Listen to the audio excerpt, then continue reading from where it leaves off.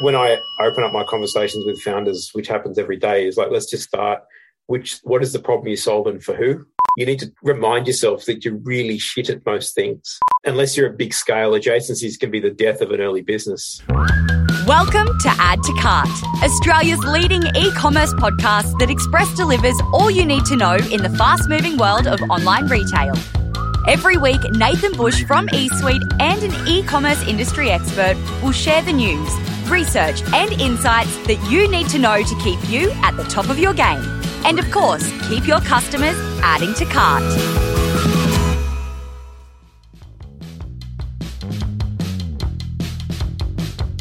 Hello and welcome to Add to Cart. My name is Nathan Bush, host of Add to Cart and director at e-commerce talent agency eSuite.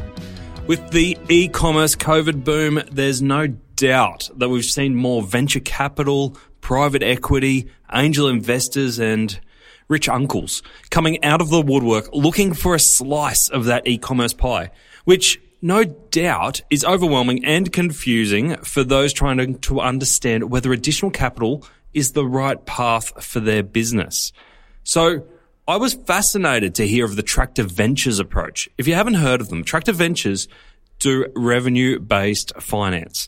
That means that they can provide capital in return for payback with interest once you start generating the returns from the investment. It means that the founders don't have to give away big chunks of equity to unlock growth, which a lot of founders are looking for. They've already got e-commerce leaders such as Kate Morris from Adore Beauty, Ed McManus from Deliveroo, and Rob Ward from Quadlock involved in the fund. So there's some really great e-commerce brains behind it. Joining me today is Tractor Ventures CEO Matt Allen. In this we cover exactly how the Tractor Venture investment model works and the types of businesses it is most suited to. We also dive into Matt's observations around how male and female founded businesses differ, which is fascinating. We hear about 2 Shopify apps that Tractor Ventures are already backing, and we hear why Matt thinks moves like Afterpay's $39 billion acquisition will lead to non-linear growth for the Australian innovation sector. So, there's a lot to cover there, right? Thanks to our partners, Shopify Plus and Signet. Here's our conversation with Matt Allen from Tractor Ventures. Matt Allen, welcome to Add to Cart. Thanks for having me. No worries. I feel like I know you from following you on Twitter. You've got an awesome Twitter stream. You're not the first person to say that. Thank you. It's not that I do it on purpose. It's weird. My team gives me shit now because I think in I think in tweets, yeah, which is weird. 280 characters. I guess I've been doing it for a long time. The early adopter just seems to be the way I get stuff out there. What do you get out of it? It's really weird because a bunch of my mates who are investors like, do you do any work or do you just tweet all day long? And I'm just like, well, I did raise my entire fund without going to see anybody. I guess what I get out of it is I do like to, conversations with founders. I get a lot of deal flow out of it, actually.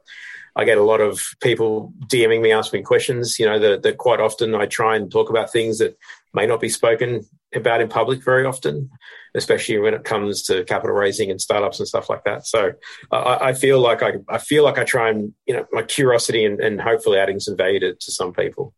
Yeah, I feel like it's a bad reputation, but you can actually develop some really meaningful relationships that almost mimic real world relationships on there. Yeah, it's funny. As I said, a few of my other team were like, "Oh yeah, Matt, I haven't actually met him, but I do feel like I know him." And I guess that's I don't sense very much. It's pretty much me. Like I'm a pretty positive guy. I don't generally say or do much that doesn't sort of turn up there. So it just is. Love it. No, it's good stuff. Now, we're going to get into Tractor Ventures, and I'm sure everyone's very curious around Tractor Ventures. But what caught my eye in doing research was the very first thing that you see on the website when you first load up the page. And there in big, bold words is, not all ambitious founders need venture capital. What do you mean by that? It's, we built Tractor because, I've met so many founders in my time, and my last job I had was on the startup and venture capital team at Amazon Web Services. And I met so many founders, mostly because I had $100,000 worth of cloud credits to give to them so I could talk to anybody I felt like. And it turns out that I met so many founders who were just building amazing businesses without VC. There's kind of 2 reasons. That sometimes their business is not compatible with VC, and sometimes they just chose not to do that. And as time trundles on and more founders have been exposed to a VC-backed company, have worked in one, had one, or whatever, they're being having conscious choice. So, traditionally, you're building a tech startup. What do? You've got to put some money in this thing. How do you do that? You sell some shares to some people. They come with expectations around growth, and therefore that's how you do it. Sell a share, use that dollar to grow the business so that you can sell some more shares to get some more dollars to grow the business, which is fine. I mean, I'm an LP in several funds. I'm an angel investor that requires VC for those things to be successful. However, it's not the only way. But until recently, it's been sell your shares to some investors or run entirely out of customer revenue. Now there's more ways to get capital in, which is not about selling shares to investors. It's about, basically financing or funding that is non-dilutive, that doesn't take away the future upside of your business from you. It'll cost you some money now. You either pay for it now or you pay for it later. And I think ambitious founders, the best ones, realize that, I'm selling a share today and I am giving that value to someone else, but I'm going to drive a bunch of value for me. But it doesn't have to be that way. It may be that I don't need to include anyone else if I don't want to. So I can sort of retain it all for myself, which is not, both extremes aren't necessarily the best place to be in. I actually think there's a blend. Yeah, gotcha. So talk us through, what does the typical deal look like for Tractor Ventures then? Yeah, so Tractor Ventures is all about founders that have revenue running through their business. It's really important. So we do revenue-based finance, which basically means take your monthly revenue, times it by 3, and we can lend you that amount of money. And you pay it back via a 5% top-line revenue share. So as your company grows, the 5% is static, but the number obviously gets bigger as you grow. And if you have down months, the payment goes down with it. It goes up months, it goes up with it. And that's the sort of the risk we take. And you continue paying that 5% until you pay the loan back plus some interest. Gotcha. And that interest, it'll be sort of 1.3 to 2 times the amount of money lended, and it'll take 2 to 3 years. But the important part is that 5% top line rev share is really easy to model, and it's really quite good on cash flow. It means you get 95% of every dollar that comes in to spend on running your company, and that little sliver comes out to us. Yeah, nice. And if it turns out that your growth slows right down, and that's the risk we take. It's just that 5%. If it turns out to be small, then that's our risk. $50,000 a month minimum. However, okay. It scales all the way up. We've got a few loans out at the moment, that are heading towards the millions. Mm-hmm. There's 2 general archetypes of founders. There's sort of bootstrap founders who just don't want to include anybody. And then there's founders who have got other investors, with angels or so forth, and they want to raise some more money, but they don't want to do it yet. So they want to continue driving their business because, as we know, valuations on tech companies are generally a multiple of ARR. So the more you can push it up, the higher the multiple goes up, and the fewer shares you'd have to sell to bring in more capital. So, we're here to help founders retain more of their company for longer. So they're the 2 situations and the 2 shapes of business and founders that we generally deal with. I love that concept about founders retaining their value in the organisation that they've built. Is this a model that's new to Australia? Yeah, there's not too many. There's a few other people out there doing it, and there's a few more and more things like MCAs, merchant cash advances, which as your e-commerce folks have probably seen, Clearbank, PayPal, Square, all these guys it's a very similar deal. They say, we don't charge you interest, we charge you a fee. The fee just happens to be a percentage, which happens, and your pay will be back. You can reverse engineer it. It's always, you can always reverse engineer it, but it's the same sort of deal. It's like, cool, we understand your business. We understand it's growing. We're able to sort of pull forward some of your revenue so that you can invest in your business and make it grow faster.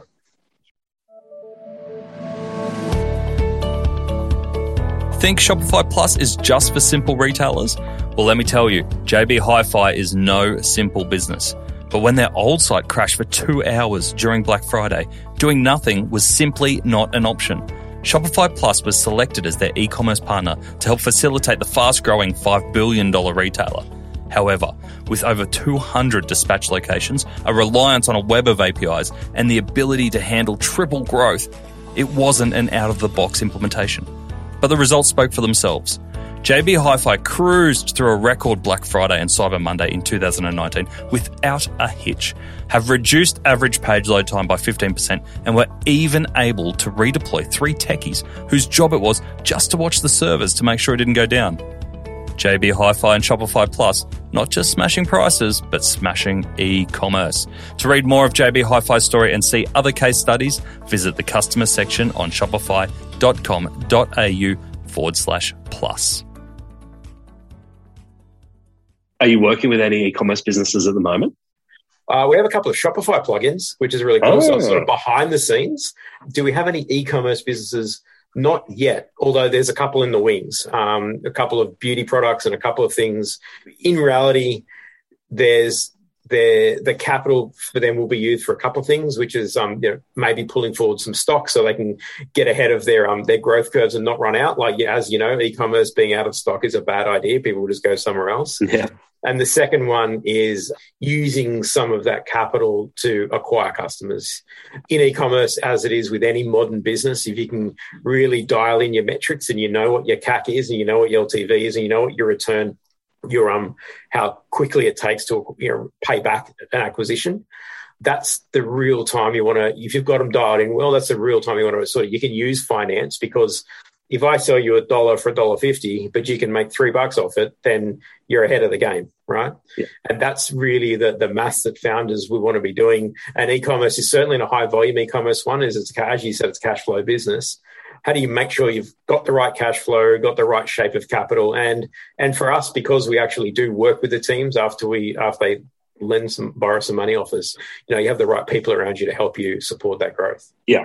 And when you're looking at e-commerce businesses, sounds like you're assessing a couple at the moment. What are the key metrics that you're looking at over a period of years to assess whether it's a viable business? Interesting enough, because we look at top line rev, like really it's top line rev and it's 5% of that. So margins are super important, because obviously if we're going to take 5% off the top, if you're running 10% gross margin, like that's going to hurt. That's 50% of your free flowing cash, which is like we wouldn't be able to help someone in that situation. But as you know, hopefully most e-commerce and D2C businesses, especially on a unit metric per sale, they've got high gross margins. It's really important. On the non-e-commerce stuff, it's all about customer concentration risk, which is not generally a problem with e-commerce. Usually there's lots and lots of customers. Repeat purchasing. I mean, your LTV is something that's really interesting. Acquiring a customer once is expensive, but as soon as they buy twice, it's half as much. And if you can drive that machine, the time to second purchase and that kind of stuff is such an important metric to be able to, for every week you can bring that forward, the impact it has on the whole machine is super impactful, right? And what's your take on lifetime value? Because there's so many different ways to calculate. And we've been through this with a couple of guests on the show before. We've got different answers, which is great. Do you try and keep it a really simple formula, or do you have some complex way of working out lifetime value of customers? To be honest, we don't even really have a formula, because there's so many different ways to do it.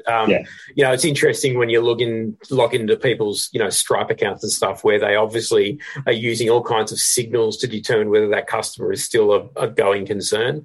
Bit easier when you got month-to-month subscriptions and churn. You can really tell whether they've churned. And I think in e-commerce, because tightly coupled to how long the product lasts for, right? If you're in a beauty thing where you're buying stuff that's got a 12-month lifespan, but you churn through it every 3 months because you're using it every day, then how do you determine whether they're coming back? If you've got omni-channel, how do you know if they're not buying from Priceline versus D2C? Like, there's just complex. It is complex. And speaking of beauty, you've recently had some big e-commerce names join up and contribute to the Tractor Fund. Kate Morris from Adore Beauty, Ed McManus from Deliveroo. Yeah. What's it been like working with those guys? Yeah, really good. Kate's just came in this last round, along with Rob from Quadlock as well, who is a bit of an e-commerce genius, and Ed from Deliveroo has been with us from the beginning. So I love these folks. Kate obviously bootstrapped her company for a long time and sort of skipped over the whole venture capital thing. Went from bootstrapped with a slight deviation to selling a chunk to Woolies to buying it back again to private equity.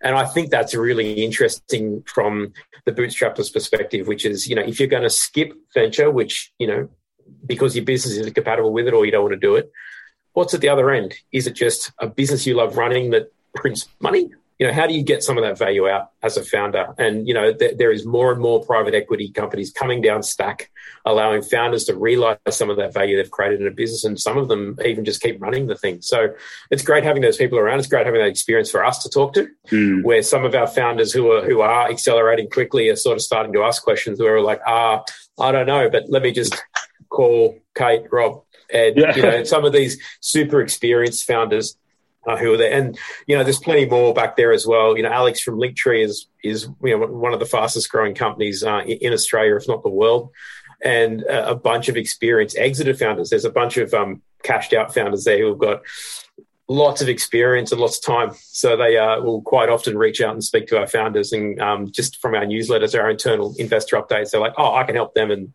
off they go. So it's so good having people that are actually operators and founders around. That's a nice phone book to have available to you. Is that something that is offered to companies that you invest or you loan to, that expertise? Absolutely. So the Tractor model, we call it revenue-based investing, which is a combination of two things. It's the finance as described, and it's actually our entire team. So there's actually 12 of us on the team now, which is crazy. And the majority of us are exited founders. So we've actually started, raised, and exited our business, which means we're really close to the operator, archetype. Some of us are still operators. So Kirsty over in New Zealand still runs head of people for Aura, which is a Series B scale up over there. Lachlan Donald, who's our CTO in residence, was the CTO of 99 Designs, and he still works with some massive scale ups at the moment, but he's got a couple of days a week for our portfolio. So the other part of what we do is we actually do earn the option to buy a small part. We're talking 1% to 2% of the founder's company in the future, but we actually earn it, and we earn it over that first 12 months of that deal. So every month, 1/12 of whatever we negotiate vests to us. And if the founder doesn't think we're adding value, they can fire us. So it is legit earned equity. Like if we don't sing for our supper, we won't get it. So and they do go hand in hand in the fact that we normally do both at once. Yeah. There's a loan and the equity at the same time. We have done one and now two that is the advice only, surprisingly enough, because the scale-ups don't actually need a loan yet. They will in the future. But right now, they're just like, actually, we need your team to come in and help us sort of hit those levels so that we can take the money so that we can grow even faster. And who usually makes that call when you're in the early stages of talking to a founder around scaling up a business? And you go, could be money, could be expertise. How do you normally land on what the model looks like? Most of the time, it's both. Like, to be clear, the vast majority of the things we do go hand in hand because the founders quite often, especially if you haven't been surrounded by other investors or venture or whatever, you get to this point where you're like, hey, I've got this thing to millions in revenue, but I don't know what's going on. I can't see around corners because I don't have the experience. I don't have advisors. I don't have investors. I don't have anyone else. It's me and my co-founders and we actually have a surprisingly high portion of husband and wife teams in our portfolio. So they kind of just talk about it all the time, but they hit their kind of local maximum limit. They're like, we don't know what to do next. So our team has got experience doing that stuff. So we kind of help them unlock themselves and get to the next level. So it's most of the time, it's like, unless they're literally got millions of dollars in the bank and finance, they're not capital constrained. It'll be both. Yeah. The two stages that we often see in e-commerce around where it goes to the next level is that point where they hit $1 million in revenue and then all of a sudden it's, oh shit, I've got to start actually investing in technology and people. This isn't a hobby anymore. And then when a founder hits about 20 million, 15 to 20 million, it seems to be that they go, oh, I started this because I love the product, or I'm a really creative person, or I'm great at marketing. All of a sudden now I'm running a company of 15, 20, 30 people. This is serious. Maybe I need a proper management team to run this thing. Is that similar to what you see? Yeah. My favorite word is unlock. Like, how do we help founders unlock themselves? And it's usually that they're good at what they do. And it's not that they don't trust people, it's just they've never been able to have someone and go, it's okay. Now is the time to hand that over. You're going to have to dip back into it every now and then because it's not going to work very well all the time. But if you don't do it now, like those charts that have been going up and to the right are going to go up and to the side, sideways to the right, then down to the right unless you get this correct. So we talk about, the thing that we quite often do is provide capital and advice, but it's like confidence capital, and it's the confidence to go, I can do that now. So we, part of that advice that we give, which they click their fingers and get an advisory team of 8 senior operators like on day one, and we have regular meetings with them and have them up in Slack. So there's conversations happening all the time. Is just, those meetings, they come to the meeting, they're like, here's some things we want to talk about. Here's the agenda. Like, great. And they're just like, here's what we're going to do. What do you think? We're like, yes, do that. No, go off they go. And they do it, right? It's just that when you live in your own little world and you don't have people surrounded with you who have some other data points for you to sort of benchmark against, you just don't know. Like, you get decision paralysis a lot of the time. It can be a lonely world, right? Yeah, it is a lonely world. Not because things are bad, just because it's actually things are good, but you don't know what to do next. That makes sense. And we talked about e-commerce being a cash flow business. From an e-commerce perspective, when do you reckon, do you have any signals that e-commerce operators should look at to go, now's the time I need to pump in a bit more cash to keep this thing growing? Yeah, it's interesting. We talk about like the cost of capital all the time. Like, what will that cost you as a founder? It's either going to cost you now if you bring in some debt, or it's going to cost you later if you sell some shares. So it's a constant balance between, is this a short-term problem I'm solving that with enough capital it'll just keep going? Or is it I've actually hit a limit where I need to make an investment in processes, people, or technology so that I can actually get to the next level? And every business is different, of course. Yeah. But quite often I think that, a lot of challenge founders sometimes go a little wide instead of going narrow. Like, they're not finished mining the thing they do before they start going too wide and they start to get distracted. So why do you think that is? Look, if anything like me, there's always something shiny around the corner, and shiny things are shiny. My boss at Amazon on day one when I was in Seattle, he was like, shiny pennies, like they're everywhere. Like, look, a penny. And you go around, you've got this handful of stuff, but it's not worth anything. So I think people not or feeling like they've sort of got to their limit on a certain thing, but they haven't. There's always more customers out there, and it's always a challenge between the cost of acquiring those customers as you start to saturate stuff versus adjacencies. Unless you're a big scale, adjacencies can be the death of an early business. Yep. Going too wide. Choice is not necessarily a good thing for your customers. So, I prefer to see people have a small number of products and absolutely blanket the marketing rather than try and sell everything to everybody. And do you find that there's a big difference between creators and operators? And can you pick those people straight away? Because like on the shiny syndrome, I kind of see a lot of people who are great at creating things and they get to a certain point and they go, yeah, it's created. I'll move on to the next thing. And I keep moving on without actually taking anything to its full potential. Do you see that as well? Yeah. I mean, not only do I see that, I feel it as well. Yeah. I actually did Ray Dalio's The Principles test this morning, and I am that. I do the ideas and initial execution, but I'm really not the best at sort of refinement and systematization. Yeah. It took me 40 years to be comfortable, knowing what I'm good at, and not disrespecting what I'm not good at, actually have a total respect for it, but just acknowledge that I can't do it. And that if I do it, it's going to end in tears for everybody. So now I just backfill, my gaps with other people. And, there's a real element there on ego, right? You need to make that to even start that conversation, you need to remind yourself that you're really shit at most things. And that there's someone who's actually, I still struggle with asking people to do things I don't like to do. Yeah. I'm like, oh, that's a shit job. They're like, what do you mean? I love that stuff. I'm like, oh, sorry, I forgot you love that stuff. I hate that stuff. And then we move on, right? So I don't know if that answered your question, but that's certainly how I sort of think about it. No, it definitely does. It definitely does. And I see it as myself. I think I'm a creator as well. I'm not great at systemizing. I have lots of ideas, and I always talk at the moment around the danger of opening boxes.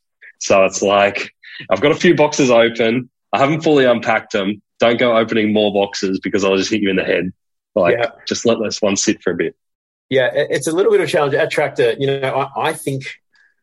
I think our mission is something along the lines of, helping those founders retain more of their companies for longer. So, and then I think about us as a product company, right? Like, what are the products we have that can slot in and do things at different levels for different parts of the company or the founder themselves? And so I live at I wonder if I can build a product around that particular part of that problem. What does the risk look like? How would I fund it, so on and so forth?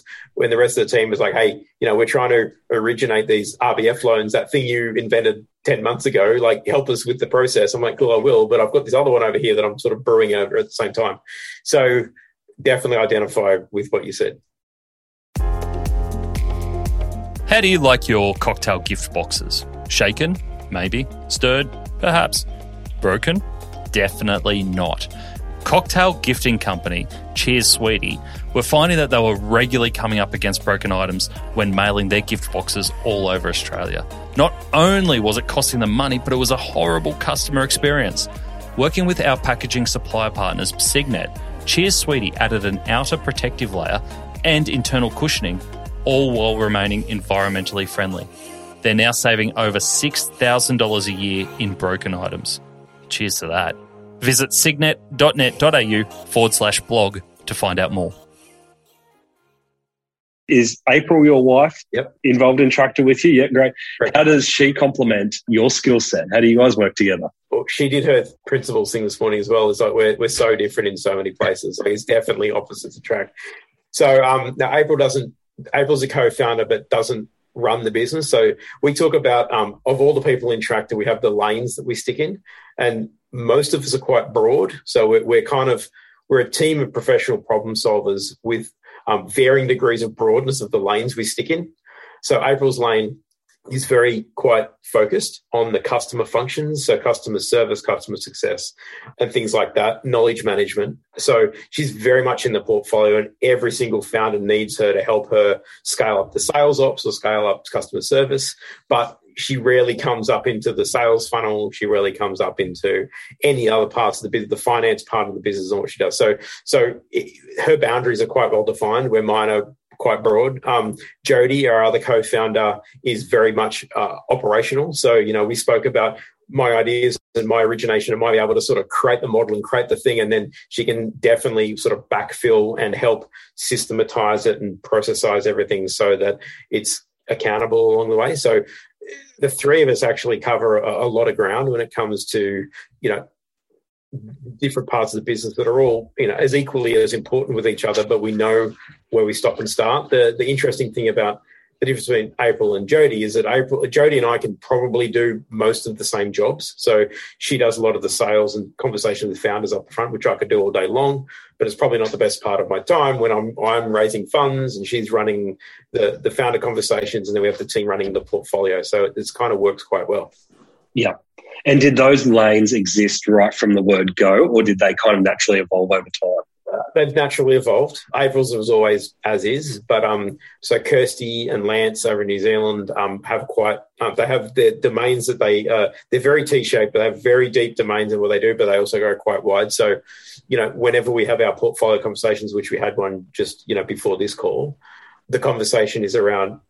It meanders all over the place, and we all have stuff to add, and it's quite valuable. Like, I don't think it's nice having a team full of sort of senior operators that have been through the ringer a few times, and it means you can cherry pick from experience and sort of present it in a way that's hopefully succinct and useful all at once. Yeah.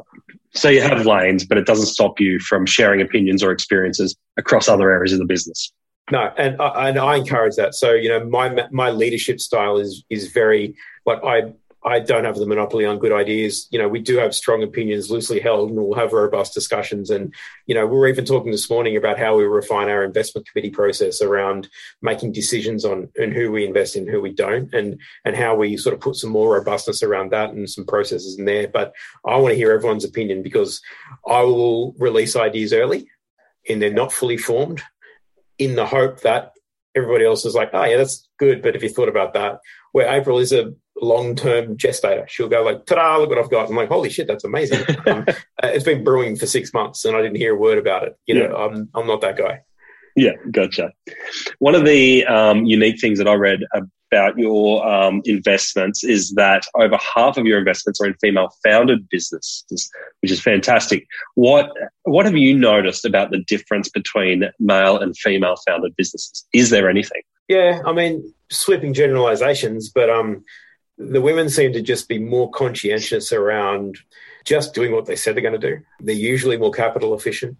They're usually far more conservative in their projections and then actually exceed them more often than not.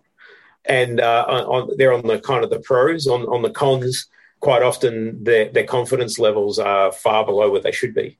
Their competence is actually far greater most of the time. Their confidence is far lower. And, if I can use my 43-year-old white guy bullshit is to help people understand that, hey, you're actually really good at this. Like, trust me, I've got a lot of data. I speak to founders all day long. I've got a portfolio full of a lot of them, and you are above average. Just keep doing what you do. And like, oh, okay, cool, off we go.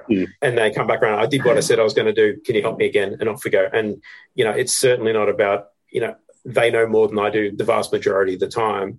But it's just like I said earlier, it's just that confidence to be able to do that thing they wanted to do and have the confidence to do it without having to sort of ask permission a lot of the time, which I certainly don't even have it to give. So I don't want to do that.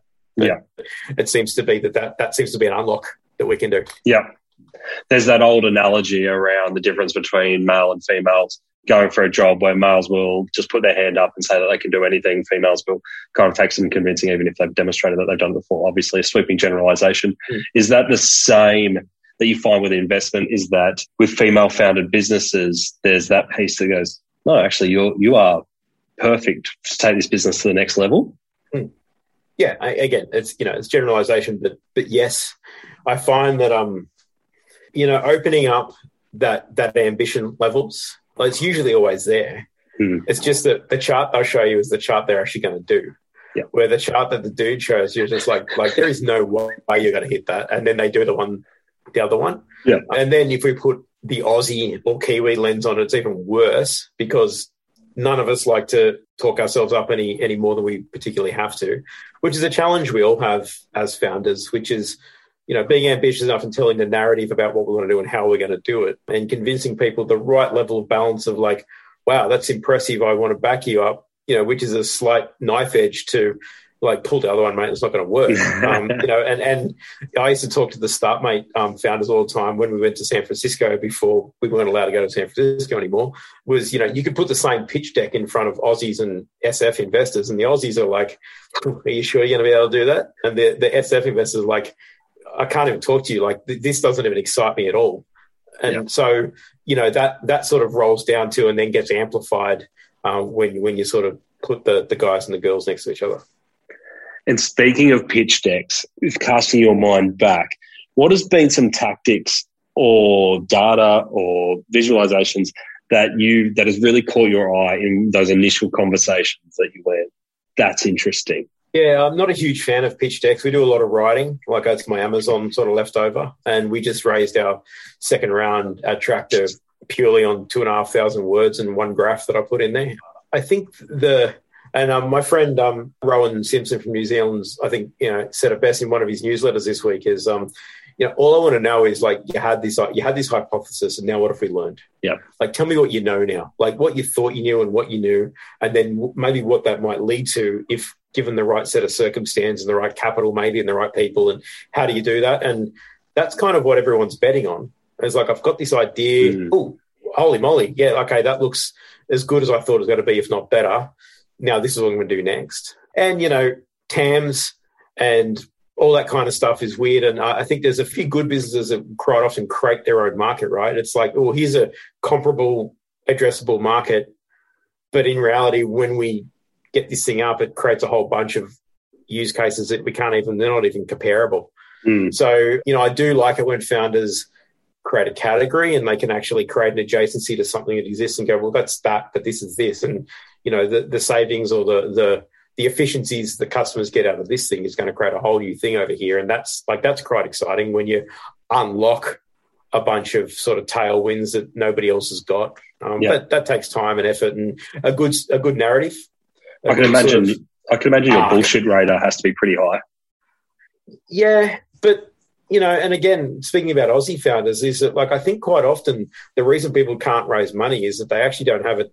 It's not that the bullshit's not turned up high enough.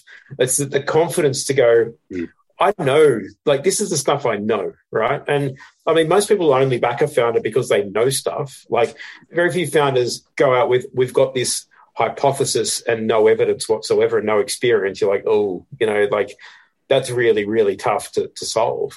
Yeah. But assuming you do have some sort of experience in the domain, like your ability to assert what you believe to be true and the delta on what reality is and what you're going to be, and then the confidence to explain how you're going to do it.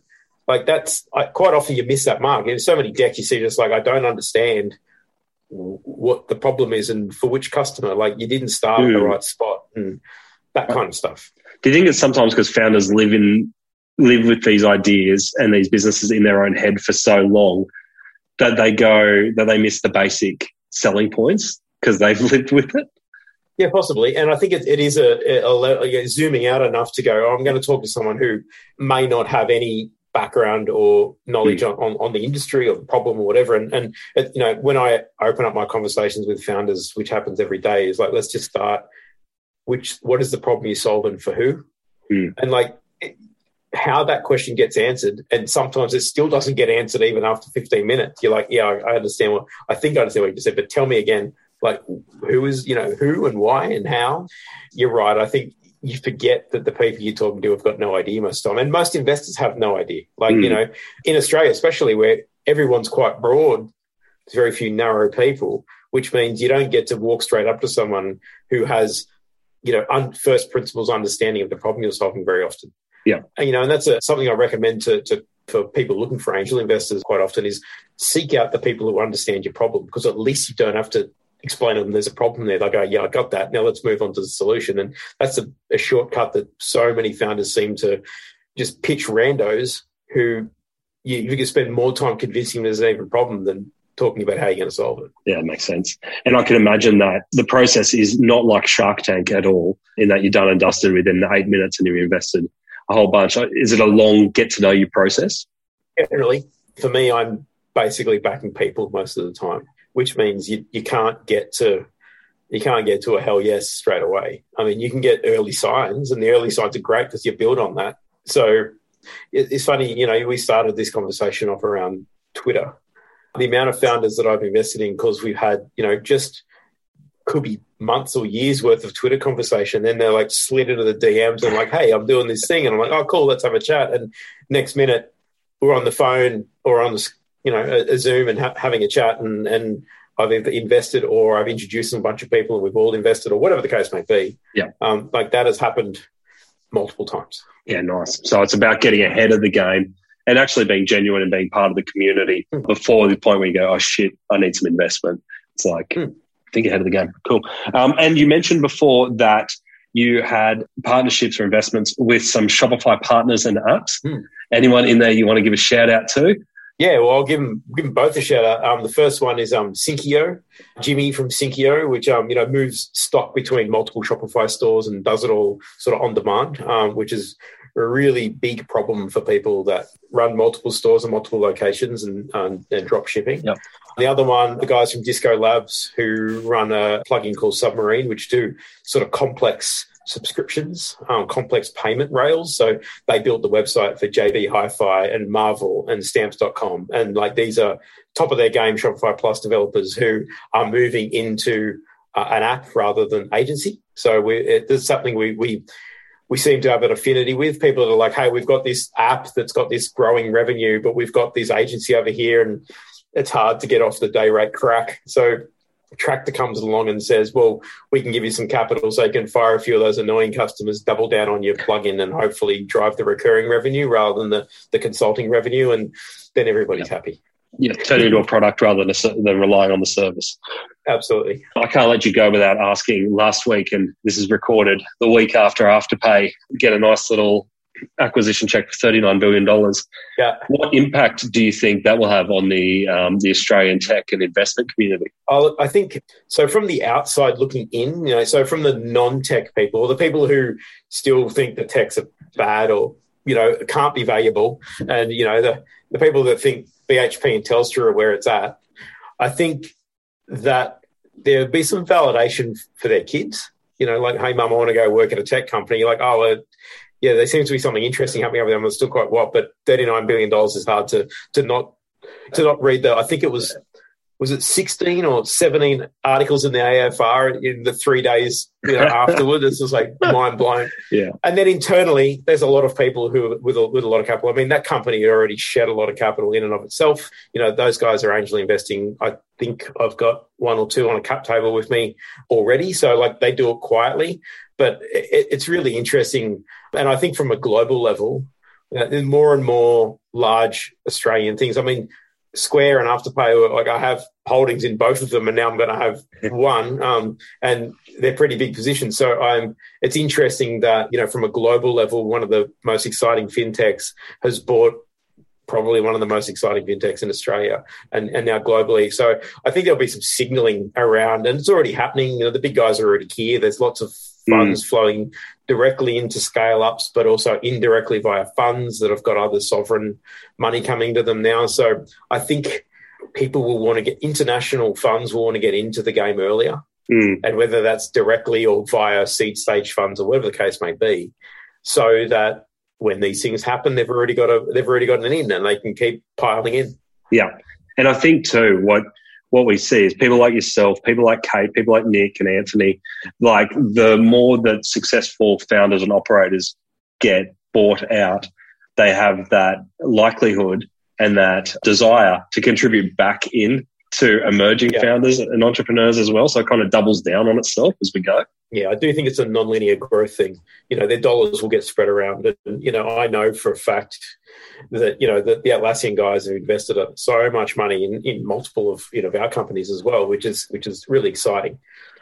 And I also know that, as much as these people can take lots of money off the table, none of them sit on the beach forever. I know some founders that have disappeared and you never see them again, but it's not many of them, to be honest with you. And I think, those people who are naturally curious and naturally as problem solvers, and especially ones that have sort of gone through the ringer themselves, I think they almost feel obliged to deploy some of that back in. And I know that, when I've had some success, I feel like I'm so lucky to have this success. I better make sure, how can I pay that forward? How can I invest in some other people? So hopefully, and again, if you get in early in that first check, and there is that weird signaling thing where if I invest, some other people are like, well, if that's happening, then I'll get in. And I'm like, that scares the hell out of me because my DD process is not as tight as some people may think. So I'm like, all right, you can follow me if you like, but just be clear, I like this founder, and that's about the end of it.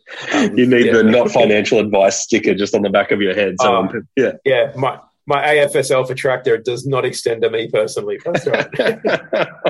Awesome. Matt, thank you so much for sharing more about yourself and what Tractor are doing. I think it's really interesting. And I'm sure there's lots of e-commerce entrepreneurs and founders listening to this who are thinking, whether it's now or whether it's years down the line, they can set themselves up and keep that equity in their business, which is a great option to have.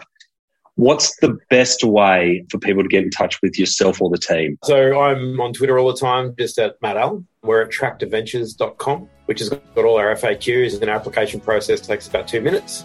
That's probably the two best ways to find me. Beautiful. Thank you very much. My pleasure. That was such a wide-ranging chat, and I wasn't expecting it to go as wide as it did, but I'm so grateful for Matt for sharing both his experience in what he has seen in the past, but also being really open with his perceptions of what's going on in market. I feel like we can leave with a good understanding of what it takes to be a good founder in the current environment. I have 3 actionable tips that I took out from that episode. The first is it's so important to know your strengths. Is it strategy, operations, analysis, creativity? Matt isolated the Ray Dalio personality test as a way to see where you excel. And like Matt and his wife April, it's important that not only you do it, but the team you work closely do it as well. The results from it might be able to help you distribute responsibilities between yourselves to better reflect your strengths, but also your energy. Seems like a great activity for me to do. Number 2, Matt emphasizes the time to second purchase as a critically important metric. And it makes sense. If we think about it, a rapid second purchase effectively halves your customer acquisition costs. We put so much time and so much emphasis on that initial customer acquisition ROI number that we often overlook the time to second purchase, and that could be the shift in the effort to amplify returns. And the third and final one, I loved Matt's quote, adjacencies can be the death of an early business. And I thought it was gold. So critical to nail your flagship product and attract your biggest fans early before moving on to the next idea. I know it's something that me personally, I need to be continually conscious of, and I see it in businesses all the time of not nailing that flagship product before moving on and expanding the range. To finish up, I have 3 resources for you. Firstly, if you're a first-time listener of Add to Cart and you want to stay up to date with new episodes, head over to addtocart.com.au and you can sign up for our weekly newsletter. We'll let you know every time a new episode drops, as well as giving you my 3 takeaways from each episode and a link to the transcripts so you can know that this is an episode that you want to dive straight into. Secondly, if you want a weekly roundup of the best e-commerce case studies, tools, and research, sign up to the High Five Friday newsletter, which is delivered to inboxes at 8 a.m. every Friday morning. I read all the e-commerce news and send you the bits that I think you can take action from. Sign up at 12high.com.au/high five. And the last thing, if you are looking to explore your next e-commerce opportunity, head over to esuitetalent.com.au. We are a dedicated e-commerce talent agency connecting the best e-commerce talent with the fastest growing brands. Check it out, sign up to the email, and get in touch with me if you want to discuss your next move. Until next time, thanks for listening and keep those customers adding to cart.